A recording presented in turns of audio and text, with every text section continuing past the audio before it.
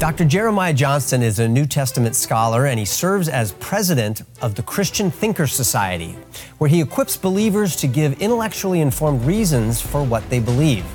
Jeremiah also serves as pastor of apologetics and cultural engagement at Prestonwood Baptist Church. Thanks so much for joining me on Takeaways. Kirk, it's so great to be with you, and I love your show, and you are a Christian thinker, so I'm just delighted about this conversation we're about to have. Guys like you and Lee Strobel and Greg Kokel and others are helping me be a better thinker, and that's why I love talking with you. For those who aren't familiar, give us your testimony. How did you come to faith in Christ?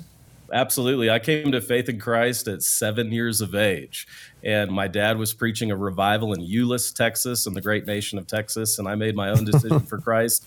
But it really wasn't until I was 18 in college that I came to the point where I needed to own my faith better. I needed to know why I believed what I believed and if it was really true. And that sent my wife, Audrey, and I on a whole trajectory. I mean, it's funny, Kirk. People are like, how did you start Christian Thinkers Society? I just love that brand. And branding was not on my mind. What was on my mind was I was not a Christian thinker. My wife wouldn't have considered herself a Christian thinker, but we wanted to be Christian thinkers. We read the Great Commandment, love God with your heart, soul, and mind.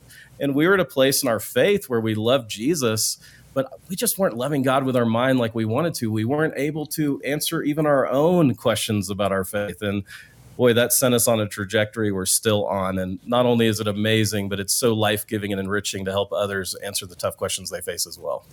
And you have a unique role as pastor of apologetics and cultural engagement, meaning that you're both a pastor and you're an apologist, so you're engaging with the culture and answering their tough questions. And I've always wondered what apologetics is, which group of people it's more valuable to. Is it more valuable to the non-believer, helping him to clearly see the cross and consider the gospel, or is it more valuable for the believers in the church so that they don't lose their faith over the tough questions that they cannot answer?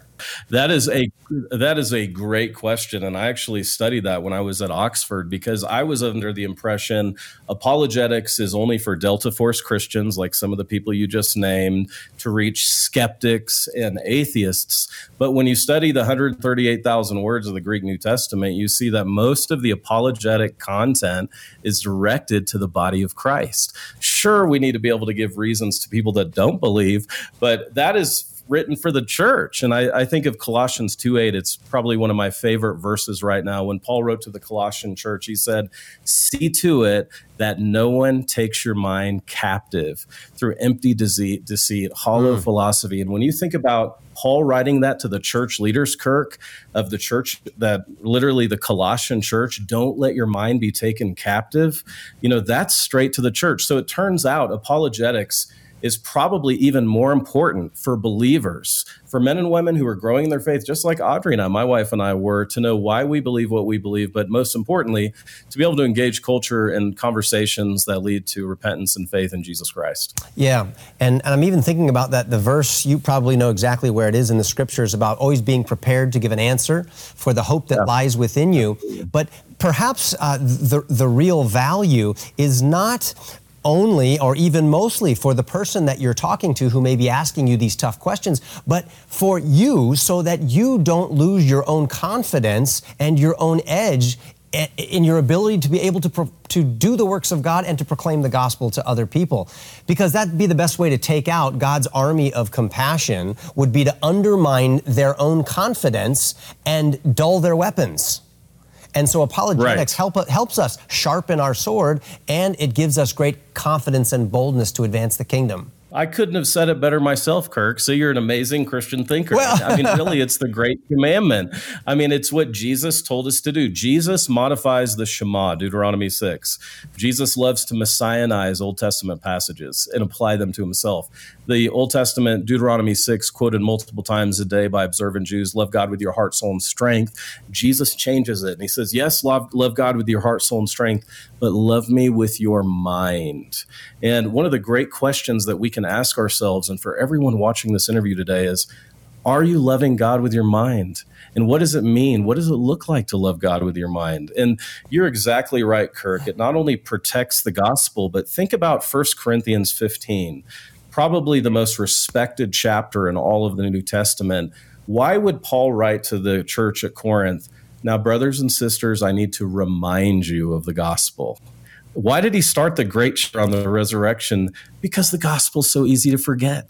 It's so easy to get lax and complacent and get our focus off truth. And what was amazing in my own journey, Kirk, I became an addict of truth. And the most dangerous place a Christian can be is when you stop seeking truth. Augustine said it best, all truth is God's truth. And so that means every truth we find in the world can and will be reconciled with our faith. And it's amazing. The deeper you go with God, the deeper he'll walk with you. Jeremiah, you also talk about the need to go on the offensive with our faith, not just be on the defensive answering other people's questions. Are there some questions that non-believers need to be asking that they're not asking? And is that the kind of thing that you're training pastors and Christians to do? Absolutely. I'm training Christians and pastors to first be addicted to truth, to understand what truth is and how to pursue it, because we serve a God who is the God of all truth. Jesus said to Pilate, "Ektes aletheus" in Greek, "Everyone who is of the truth hears my voice." I spell truth Jesus. And so the more we lock into Jesus, because he's the God of all truth, the more that we can use truth in conversations. The scary part that I would ask non-believers or skeptics or seekers is, are you pursuing truth, and why do you believe that? Because we all care about truth. We might try to espouse a sort of relativism, but guess what? Relativism doesn't work in the real world. When I was flying out here to Colorado, I would have got off the plane if the pilot wanted to turn off the Rolls-Royce engines and just fly according to his truth. No, there is absolute truth when it comes to flying an airplane. There's absolute truth when it comes to religion and behavior as well. And so just getting people to stop, get off their phones, and think for themselves for a moment, say, why do you believe that? And are you really pursuing truth? I think those are important questions to ponder. I love how your ministry is sort of defined by this phrase of teaching pastors and Christians how to become real thinkers and teaching thinkers how to become Christians. What does it look like to become a better thinker? Does it mean I have to read more? Does it mean that I've got to memorize answers to a bunch of questions? How do I become a better Christian thinker? What does it look like to exercise that muscle?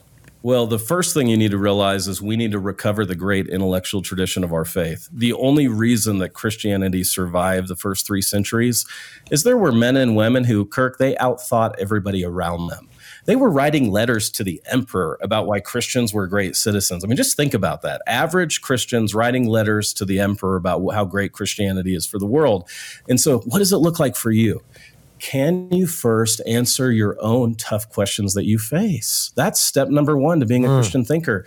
You mean God's a big boy? He can take my deep, dark question? Yes, God is a big boy. He already knows your question because he knows everything about you. Bring it to him. So first, we need to make sure that we can answer our own questions. But then apologetics, which doesn't mean we should clarify apologizing about anything. It's a word Socrates used 500 years before the New Testament was ever written. It means giving a reason.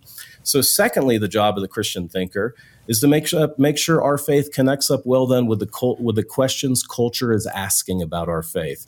Kirk, what I love about Takeaways, you're showing that questions that people have today, Christianity answers. The secular world thinks that Christianity is just the answer of, the questions of our parents or grandparents. It's irrelevant to my life today. No, your show is helping us understand Christianity uniquely answers the questions that we face today. Jeremiah, is it possible for thinkers to become overthinkers?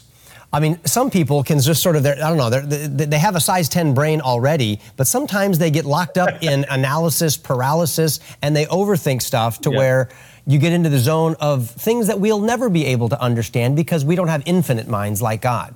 Exactly. That's such an important point. So as we become a Christian thinker, remember, knowledge puffs up. Paul wrote that. Love builds up. And I take we've lost the notion that Jesus Christ is the most intellectual person who ever lived. And yet when you study the life of Jesus, and by the way, I can say this as a gospel scholar, we only have about parts of 26 days of the life of Jesus in all of the New Testament.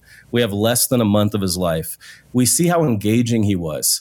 We see how he invited individuals into a conversation. He didn't walk in trying to be the smartest guy in the room. In Luke chapter 7, when he was invited to the house of the leader of the synagogue, he wasn't trying to be the smart guy. He was trying to be the person that found people at their greatest point of need. And so, yeah, don't outthink things. And guess what? Major on the majors. Get the gospel right. What did Paul do? He becomes a Christian. Ananias' brother Paul welcomes him to the faith. He goes to Arabia for 3 years. And then, Kirk, I really hope we can time travel someday in heaven, because he does a vacation in Jerusalem, according to Galatians 1, with two really cool guys, Peter and James, the Lord's brother, and they spend 2 weeks making sure Paul majors on the gospel. So just think about that for a minute. Like Paul gives us 32,000 words of the Greek New Testament, so only Luke writes more.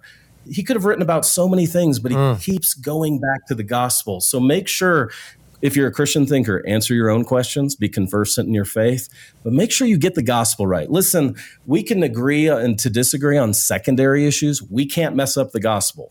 So we got to get that right, and then we have to know how to explain it in a way that's compelling and conversant, cogent and persuasive. One of the things that's been particularly troublesome to me is apologetic ministries or apologists who are so convinced that they're correct that they sort of have a smug attitude toward other people, particularly these ministries I call them the sin sniffers and the heresy hunters. They're just out there to sort of pound everybody that doesn't agree with them. What words of advice can you give to Christians who think that their theology is sound? It is practically flawless. How do we examine our own hearts and our own minds to know that we actually believe what the Bible really teaches? That's such a good question, and I so appreciate you bringing this up. And it's actually one of the reasons I talk about Christian thinking more than apologetics, because apologetics has been so militarized. It's amazing to me the things that I've heard in the name of apologetics. And so that's why at Christian Thinker Society, we're all about loving God with your heart, soul, and mind. My message is from the old King James Version, take heed. Take heed. Yeah. When you think you have it all figured out, take heed. And what I would encourage people with is this: faith does not equal certainty. Faith equals trusting God through the uncertainty.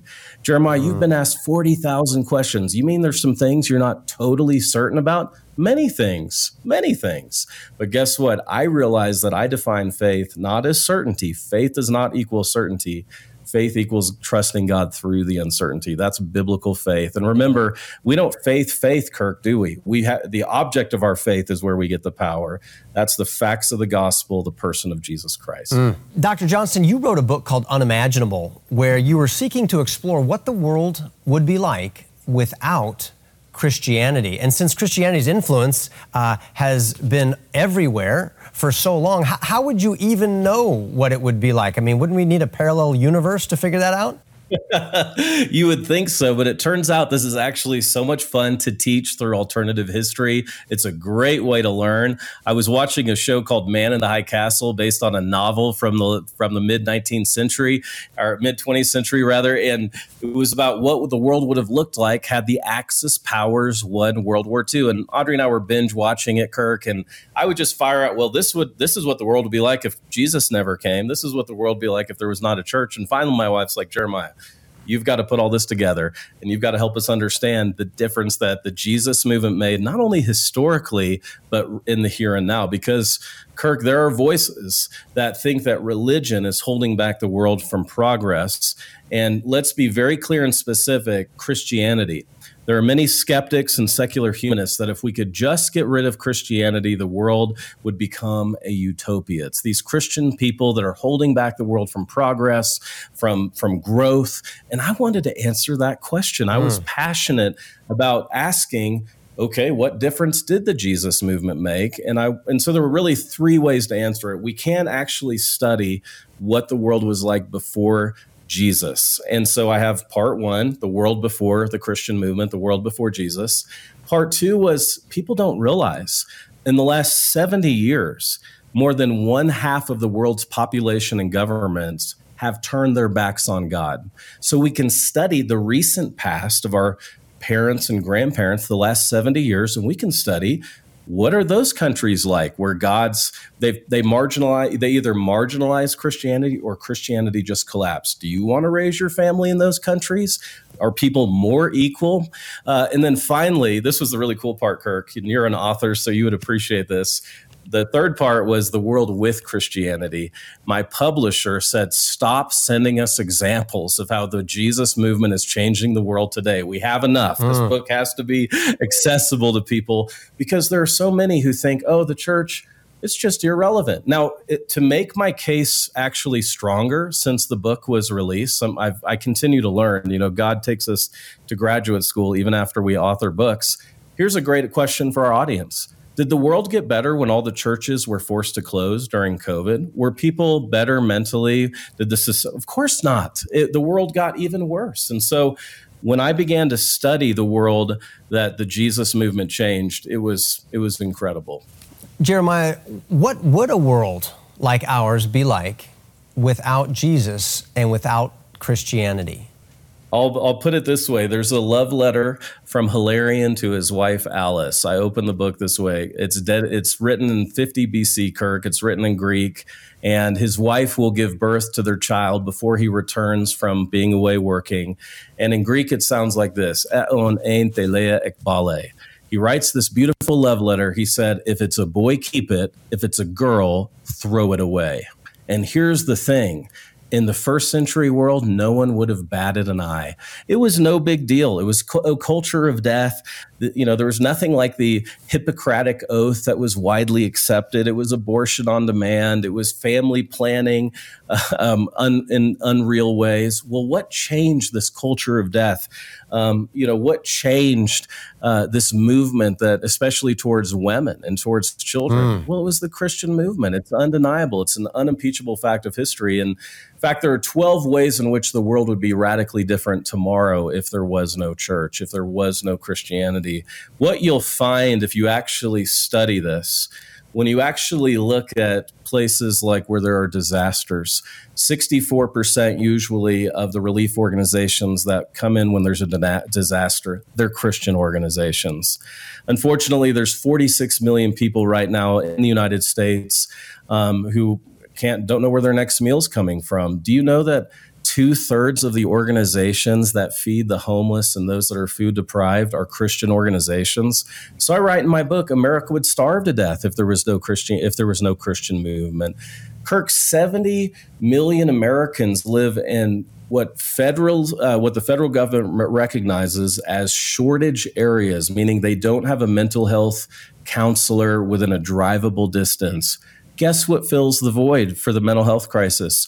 353,000 Christian congregations in America where pastors give 10 to 20% of their time to just assist people with pastoral care and counseling. So look, Kirk, I could go on, both historically what the Jesus movement meant for the world and then what it means in the modern day. You even say that atheism as a worldview, or even it qualifies as a religion, is a dangerous worldview and has the bloodiest track record of any philosophy in human history. Why do you say that? Because when you study, again, the governments where they're atheistic, where they're anti-Christian, it's much easier to kill people, Kirk. It's much easier to say you don't have rights, you have no equality. And so this is where we have to be so careful with the absolute truth deniers. What I have found with these governments, societies, leaders who deny absolute truth, that gives them an opportunity to insert their own new truth. And usually their new truth is survival of the fittest, survival of the strong and aggressive. Yeah. You can go to countries even like Cuba today, China, various places throughout the Middle East, and you're going to see that many of the equalities and amenities that we enjoy here in America because of the gospel, because of individual freedom that the gospel brings, are not enjoyed in other parts of the world. So I would just encourage people, study up on this. And again, you're going to see this is one of the greatest ways to argue for our faith is the impact the Christian movement makes on the world. As I say in the book, Christianity is the greatest force for good on planet Earth. I love it, and it's absolutely true. However, let's back up for a second and let's take a look at the church in history and admit that there's some dark corners in the history of the Christian church. I say that the church as in Christendom, there's a checkered past when we look at things like slavery in the United States, being tolerated by the American church, the abuses of power of the church, particularly prior to the Reformation, and even today, immorality that's being tolerated within the church. People being manipulated through religion. What do we make of all of this and still be able to say that Christianity is the greatest thing to ever hit the planet? Your questions are phenomenal, Kirk, and this is where I would encourage Christians with Hebrews 12:2. Let us fix our eyes on Jesus, the author and the perfecter of our faith, who for the joy before him endured the cross, scorning its shame, and sat down at the right hand of the Father on high. We don't worship Christianity.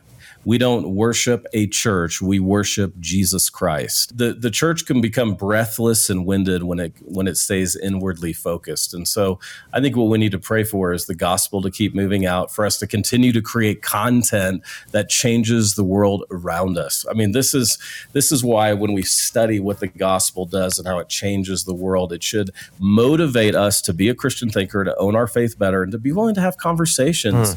And please don't be silent. That's what we need. We need dialogue, and we need to model healthy discussions with people that don't believe. Hi, I'm Kirk Cameron. Thanks for listening to this episode of Takeaways. If you love the conversations that we're having, please follow or subscribe to this podcast to never miss any of this great content. And please consider leaving a positive rating and a review to help others like you discover this show.